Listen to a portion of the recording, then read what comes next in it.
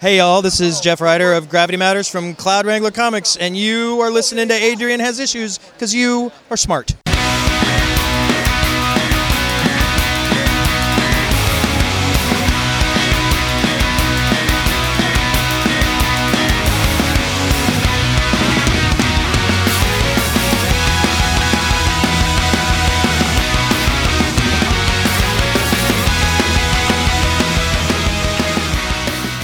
Hey everybody, welcome to Adrian Has Issues. I'm Adrian, and today's guest is a writer, editor, and self-proclaimed troublemaker, which is as good a bio as any, if I can actually say so myself.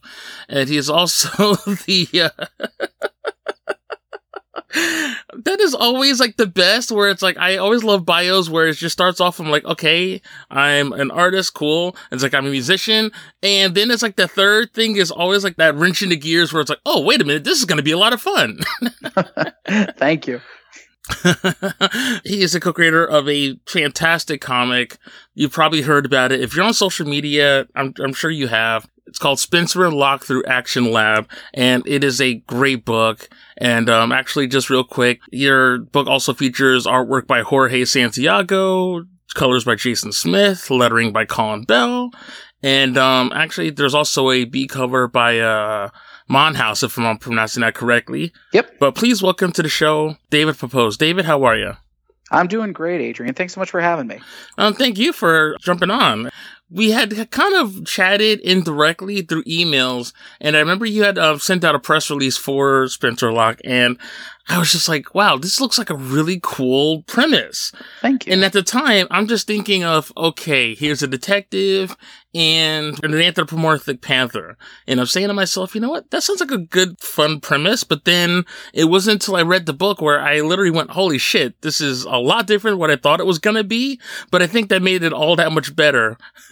Yeah, thank you so much. It's we feel like the little indie that could right now.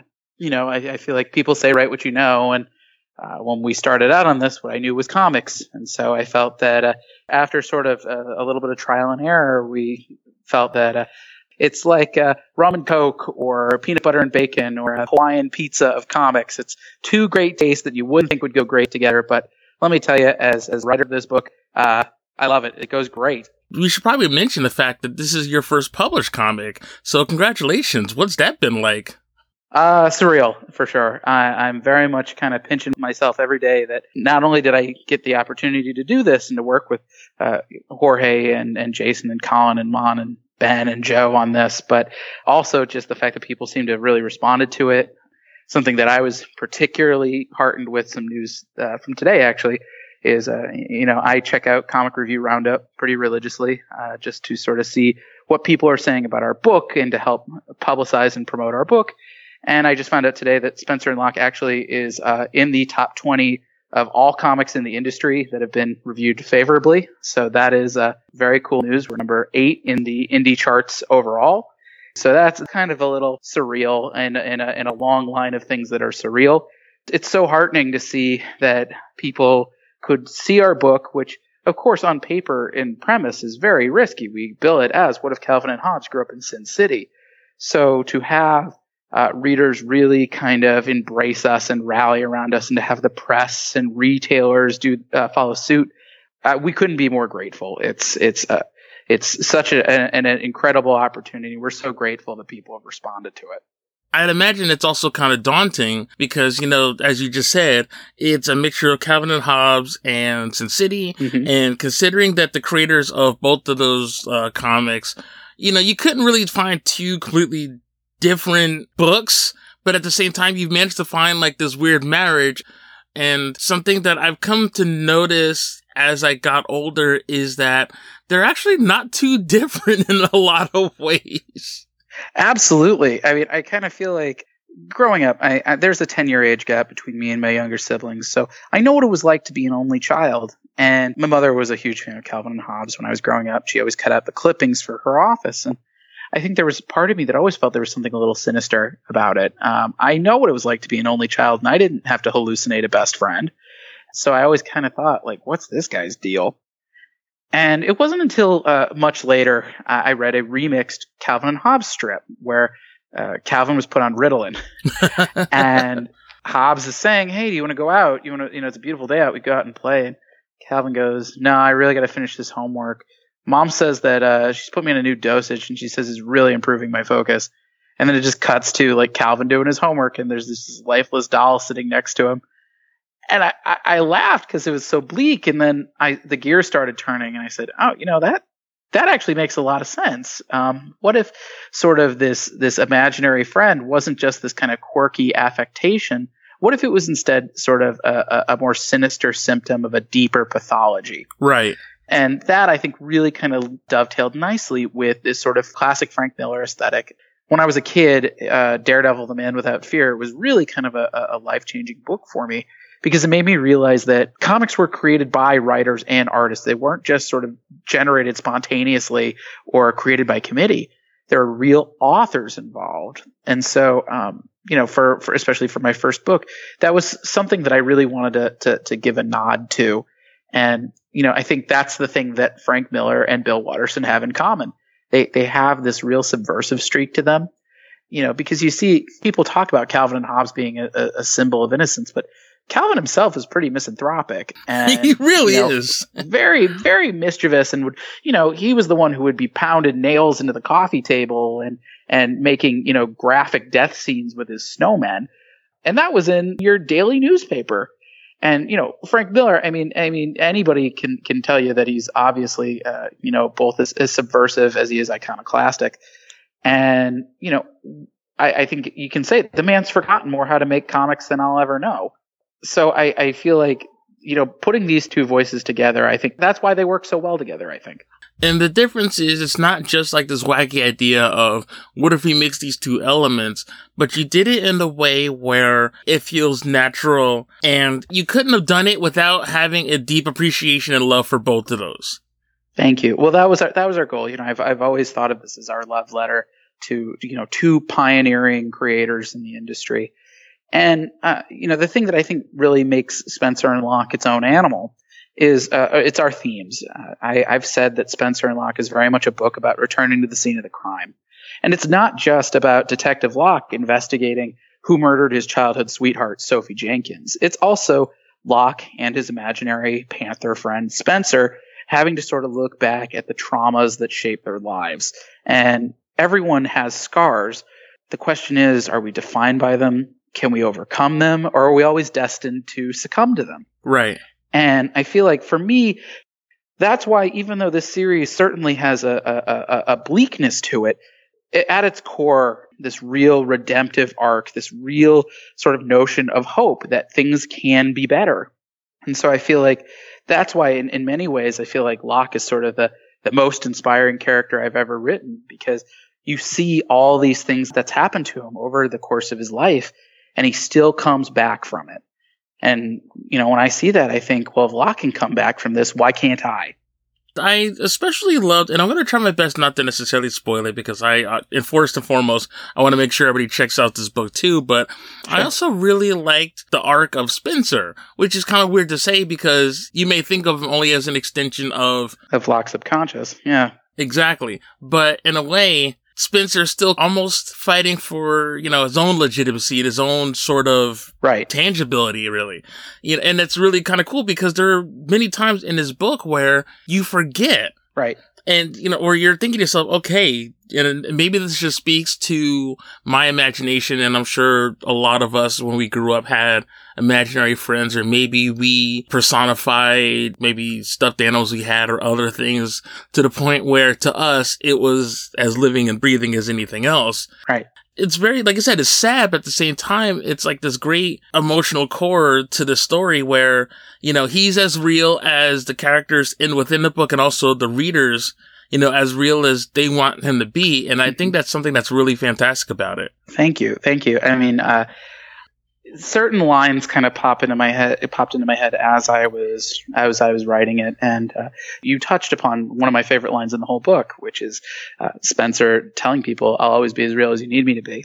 And I feel like, for me, the core challenge for any sort of script is, how do you make the readers fall in love with the character?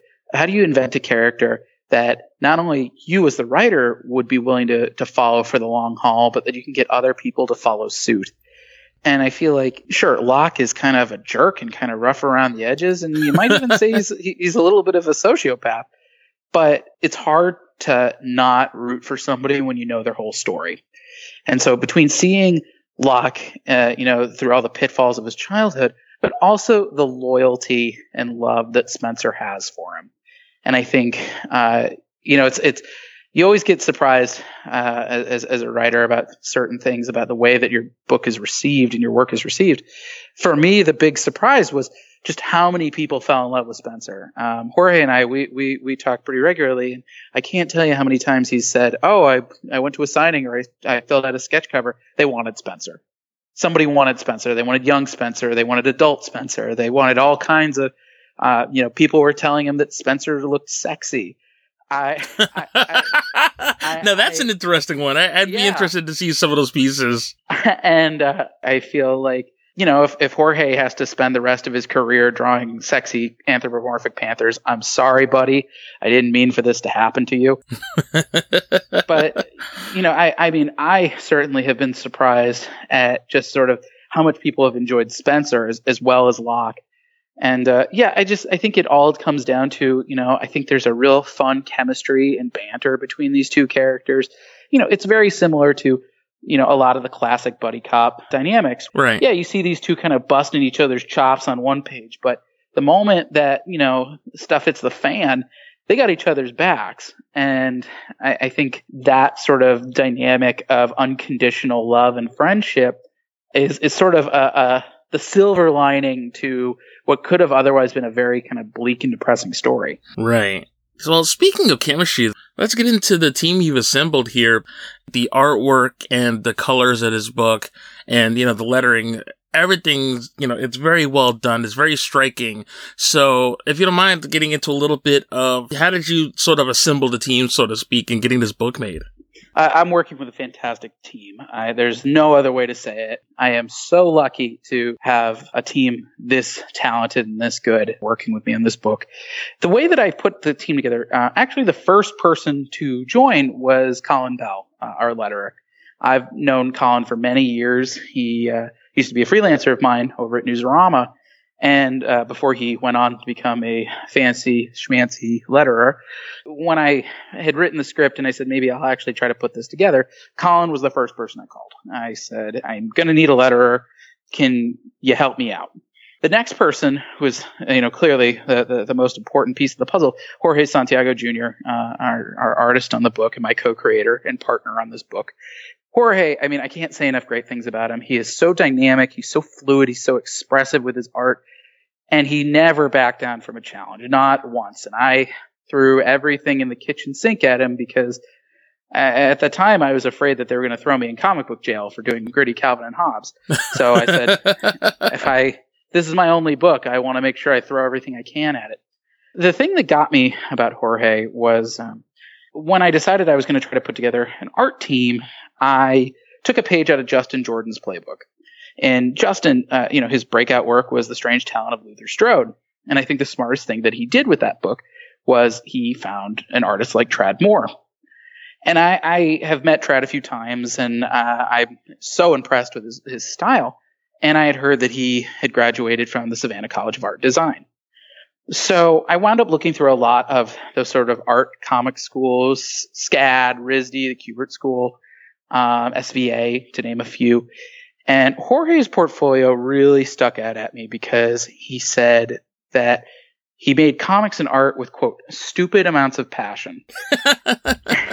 And I love that. It's those little X factors that can really make a partnership. Right. Because I feel like that passion is what you need in order to succeed for these kinds of books. Comics can be an uphill battle. They can be very challenging. And it's that passion that'll get you to the finish line. And I feel like that's the thing that Jorge and we really clicked on that. And it was so great working with him because he and I we have such very different knowledge bases that we approach this project with. Right. I got my start as a DC Comics intern and then worked my way up at Newsarama to become the reviews editor. So I feel like I had a very analytical way of breaking down comics from sort of every angle. Jorge, meanwhile, he's been in the trenches. He's been self-publishing for quite some time. And so it's sort of being able to take that sort of analytical side that we both had and also trying to sort of filter it in with what's doable, what are some of the real world things that could hold us back for this, or that we need to take into consideration to make this page or this sequence or this cover work. And, we interrogated every single page of this book. I mean, from the layouts to the thumbnails, all the way to the finished inks and colors and letters.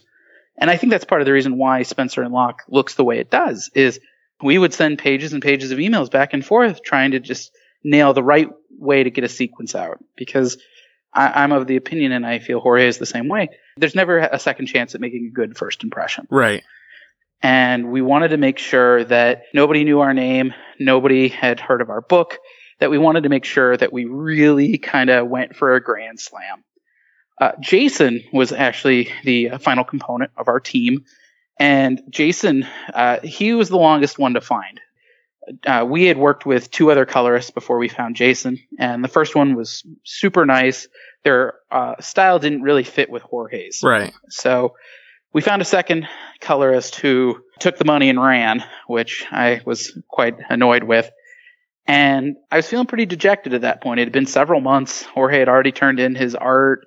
Colin had already done lettering mock-ups. They were really just waiting for me to find the right colorist. And so I remember I just put a message up on Facebook and I said, hey, I'm looking for a colorist, and if you know anybody. And so Taylor Esposito, the letterer from Ghost Cliff Studios, he and I have been friendly for a while, and he messaged me and he said, hey, my friend Jason Smith over at Hi-Fi, he's always looking for work. And so I met Jason, and Jason's really been our secret weapon for this whole thing. He takes Jorge's just astonishing artwork and just brings it to the next level. He really cranks up the energy. And I knew the moment that we saw our pitch pages, which was actually pages 1 through 6 of issue 1. We didn't change anything from what we sent to Action Lab to what you guys are reading right now. I saw Jason's colors and I said, yep, this is the guy. Well, shout out to Taylor, by the way. Really good guy. He's a great guy. Great guy. Love him to death. You know what? I should give a shout out also to our variant cover artists. I've known Joe Mulvey for a long time, just based on Twitter. And when I finally got a book, I said, oh, well, I have to get Joe to do a variant. There's just no question. Mon was interesting. I had never met Mon. I've never spoken with Mon. He's actually down in Uruguay, I believe. Oh, no way. And he's done some work over at Top Cow. And some friends of mine, some mutual friends, I saw them like his work on Facebook. And I immediately just was really taken with how kind of gritty and real it looked. So I just messaged him out of the blue and I said, hey, I might need a variant cover. And when we found out that Action Lab was actually going to give us variants for all 4 issues, poor Mon had to double time the rest of those covers. But I was just like, no, man, like you are one of the faces of this book now, just because so many people really vibed on that first cover he did. Right. We also worked some with Ben Torres, the artist on Kingpin, who I believe we are going to have an image from him for our Baltimore Comic-Con exclusive variant. And he just knocked out this gnarly Frank Miller inspired picture of Spencer and Locke. People can find it on our Instagram or Twitter feeds if you dig in a little bit deeper. But it is just like the gnarliest thing I've ever seen. I love it to death. Having a team like these guys, it's like magic. I feel like when you have a team that good, it really forces you to bring your A game to every page, because you don't want to be the guy who embarrasses these superstars. Like, you don't want to be the weak link. So it really lit a fire under me and kind of made me take this thing as seriously as I could. It has a really interesting flow. Of course, I equate everything to music. I was actually going to say it's almost very sort of prog rock in its approach. Thank you. The story beats, almost like the same with music, like very odd time signatures and different beats where, it starts going down a path, and just when you think it's getting too linear, it sort of switches up, especially as you plotted out the flashbacks. Because I know in certain comics, and this is not a slight in any way, because I know everybody has a different style, but I know for some narratives, the story will continue, and then maybe a particular issue or arc will do it like a flashback or a do like a prequel flashback, or something like that. Exactly. And I know that since the story itself is a little bit more self-contained and it's a mini, you may not necessarily have that much time to establish a backstory. Right. So having looked back into Locke's childhood and how it pertains to the current predicament, I thought was a very clever way.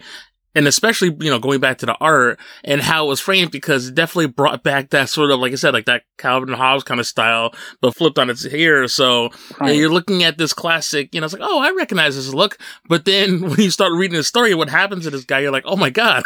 Yeah.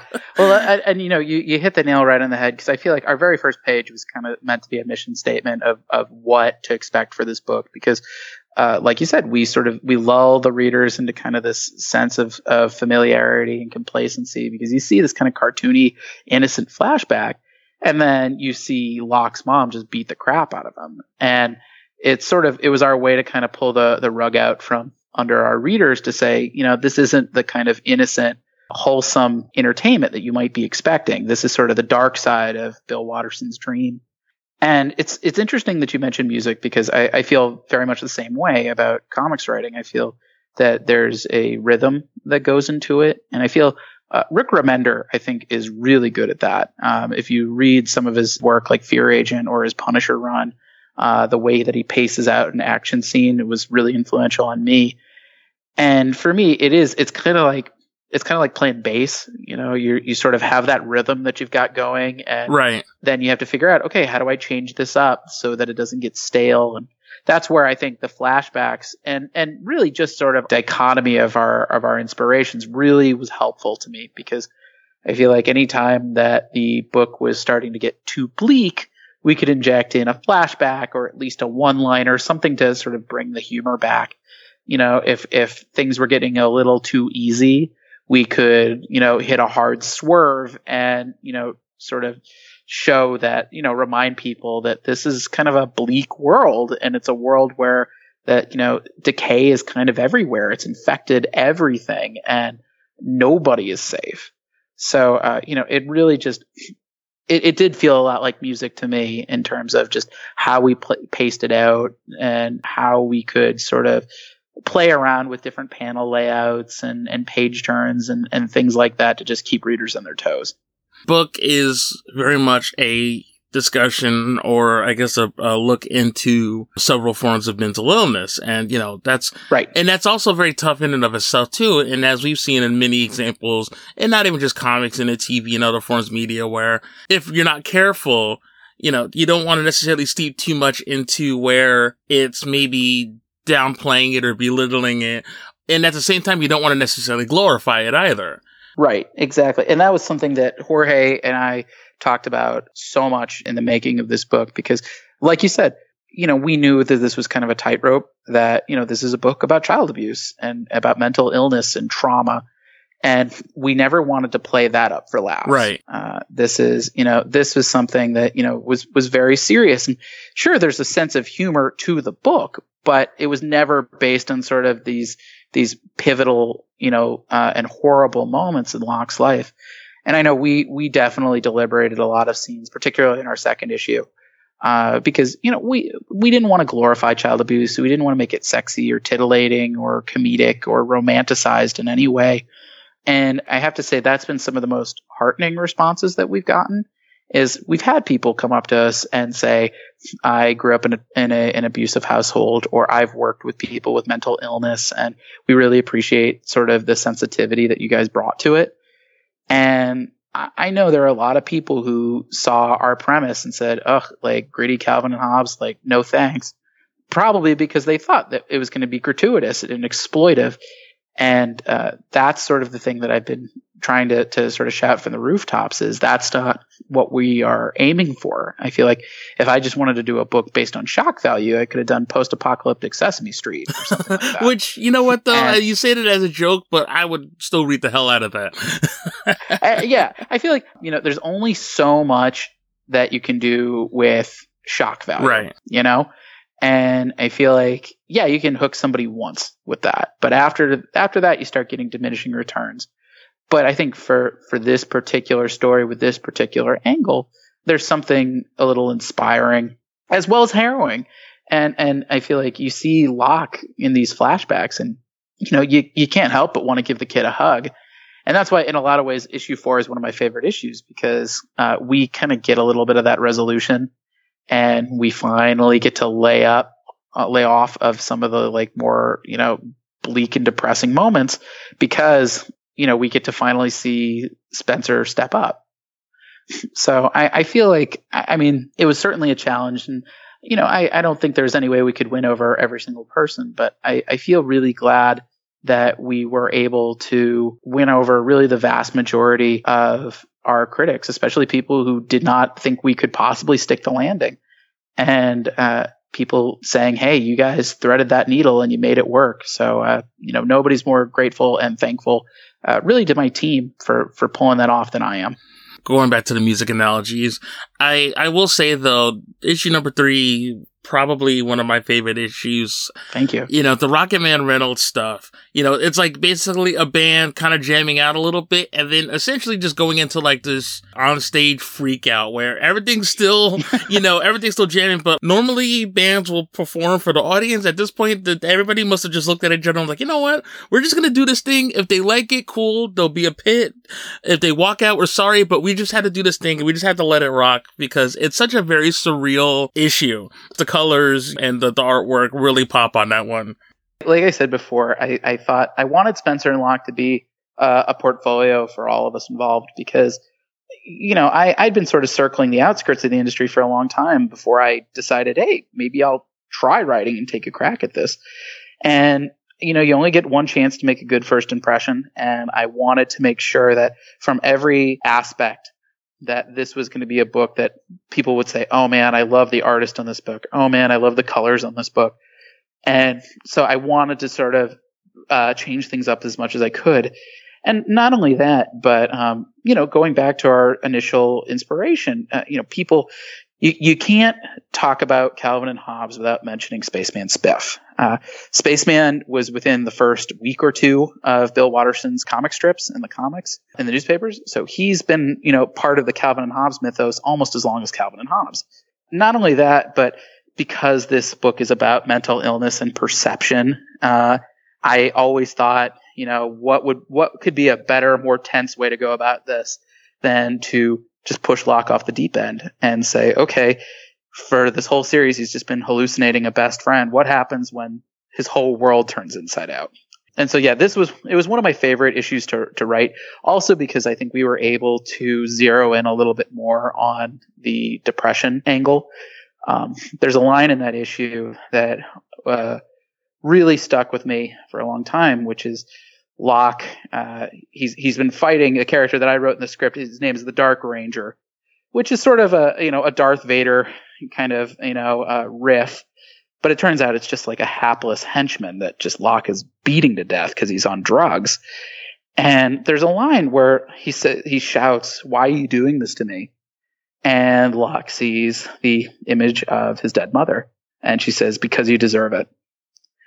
And I feel like that's a line that anybody who's ever been depressed, I think, has heard that line before. Right. I think everybody feels that, they feel bad or they feel unwanted or they feel unloved or they feel like a burden, and that they feel like any bad thing that happens to them, they feel like they deserve it.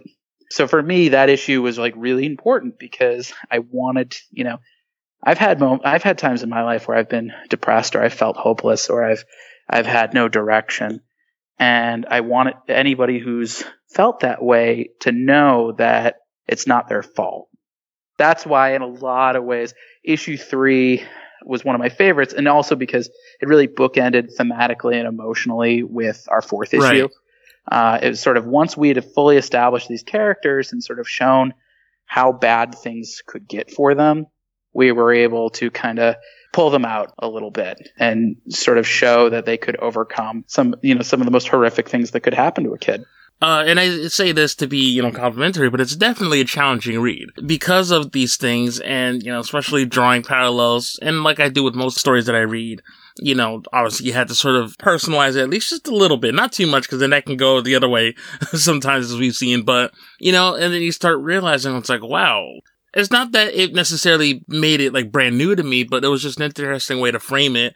I almost kind of hated reading it.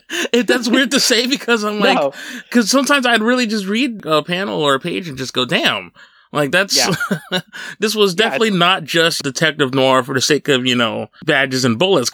I mean, one of my favorite movies of all time is Memento.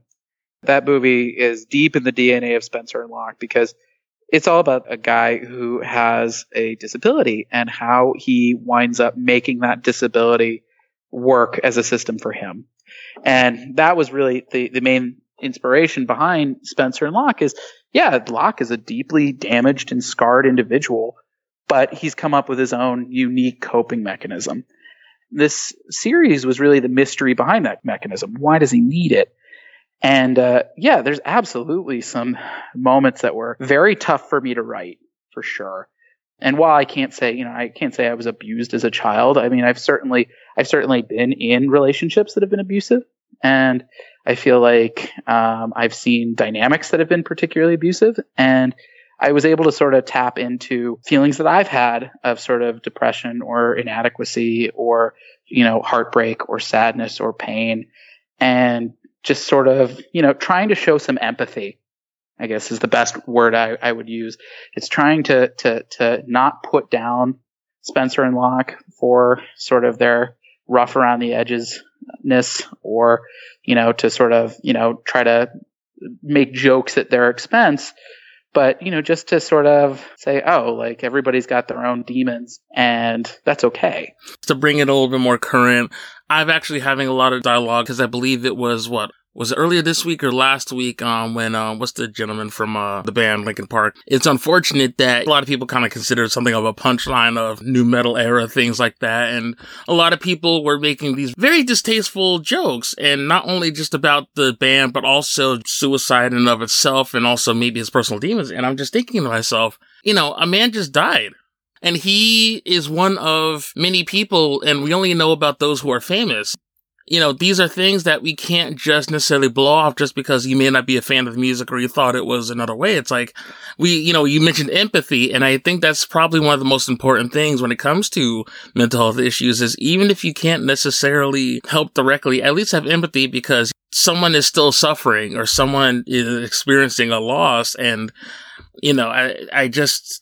It was very hard because I'm like, even if it were time removed, I still don't think it would necessarily be appropriate because, like I said, these are serious issues and that could be any one of us or have been. Right. Absolutely.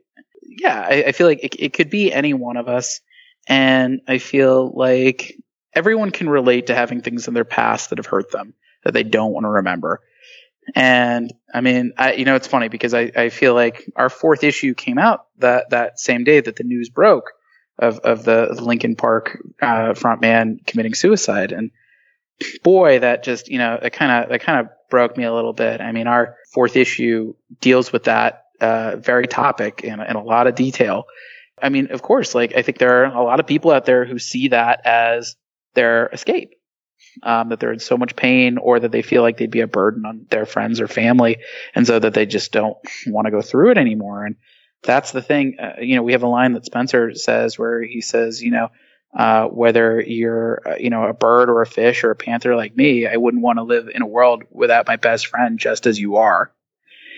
And I feel like, that's the sort of thing. I feel like if anybody's listening out there, they feel like this. I mean, we want you around. We want you as is, whether or not you feel, unworthy or damaged or hurt in some way, we still want you. And that's ultimately I think the end goal for Spencer and Locke is just to show people they're not alone. Even Locke is not alone, and I feel like that should give hope to a lot of us. Right. And something I had said to a guest a couple episodes ago, it's also, I think, important for people to not only just speak out, but also to listen, because that is also the other half of it. But considering the themes with this and how self-contained this felt, I could definitely feel that, this could, if it was warranted and if there was an opportunity to sort of carry the story onward, to continue on with Locke's sort of, I don't want to say necessarily redemption, but I guess his, kind of coming to terms with all these things that have happened in his life. Right. So will we be seeing any other stories or arcs where we kind of continue along with this at all? Well, we are dotting our I's and crossing our T's. We are in talks with Action Lab right now just to get a sense of everybody's availability and to make sure that the numbers bear out.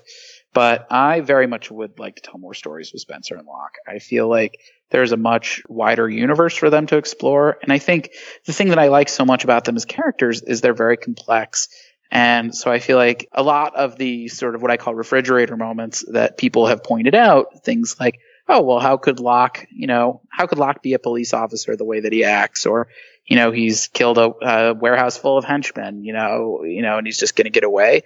Those are things that I would, if we are able to do more stories, those are things that I immediately plan to address. I feel like, and not only that, I feel like they're, I feel like the sort of the Sunday funnies are kind of a very fertile ground to play with. And so I have ideas for 2 to 3 more arcs, and we just have to sort of make 100% that the demand is there and to make sure that we're all available. But I definitely would love to tell some more stories with these characters, and I think that there's a much larger arc for Spencer and Locke, both in terms of sort of their reaction to this story and just kind of their overall wrestling with the past. I was pitching it to Action Lab this weekend at San Diego Comic-Con, and they all seemed very excited. So I have my fingers crossed that this isn't the last we see of them. Cool. Well, hope it all works out. But before we go, though, I forgot to mention earlier, the other bit of news is that Spencer and Locke was also optioned. Yes. We have been working with Adrian Iscaria. He seems very respectful of not just our story, but our tone, which I think is really kind of the unique thing about our book. I always want to get, I always don't want to, get people's hopes too high that, certain things probably won't make it to the big screen. I feel like a lot of, sort of our more winking nods to Calvin and Hobbes, for example, I don't know if those would translate, but I think what's so cool about film adaptation is that you take those, indispensable parts, the things that work, the things that make your story, and then you sort of remix little bits and pieces just to make sure that it actually hits the hardest it possibly can for the widest audience. And so I'm really excited. There's not a ton of news we can report yet. There have been a few preliminary names that have been tossed around that have been very exciting to hear. And I think we're very excited. And this is only the first step for a long marathon. And Hollywood projects can die at any second. But even to sort of start off on this journey is more exciting than I could have hoped. Cool. And hopefully once the information becomes more available, we'll be hearing more about it. So thanks, man. Thank you for sharing your story. Of course, my pleasure. I mean, and the thing that I will tell all your listeners is our trade is going to be hitting stores soon. It'll be in comic shops and Comixology starting August 2nd, and it'll be available via Amazon and Barnes & Noble August 15th. If you've been holding out until the trade, now is going to be the time to pick it up. I know you mentioned Instagram and Twitter earlier. If you wouldn't mind running down some social networking sites where people can interact more with the world of Spencer and Locke. Sure. Well, you can follow the book. It's Spencer and Locke. That's just one word with "and" spelled out, and Locke has an E at the end. You can follow us on Facebook, Twitter, and Instagram. It's all the same username. You can also follow me on Twitter. It's PeposD. And you can follow Jorge at Jorge Santiago Jr. also on Twitter. I believe he's also on Tumblr and Instagram with that name as well. So, we just want to thank everybody who has picked up our book and all the press that have talked about it and all the retailers who have taken a chance on us. I feel like we're the little indie that could right now. And it's because every single corner of the comics industry really rallied around us. And I know I think I speak for the team when I say we're all incredibly grateful for it, and we're hoping to tell some more stories for you very soon. Excellent. So thank you again for stopping by, and thank you all for listening. And after the ending theme, you will be hearing all of our information. So that'll do it for this episode of Adrian Has Issues, and we will see you next issue.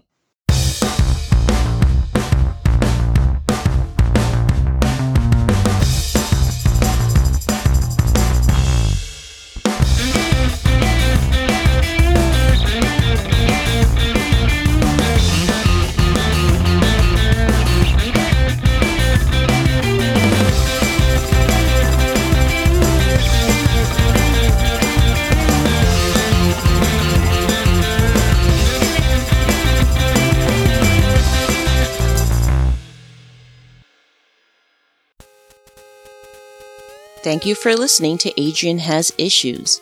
Please be sure to visit adrianhasissues.com to stream or download our other great episodes.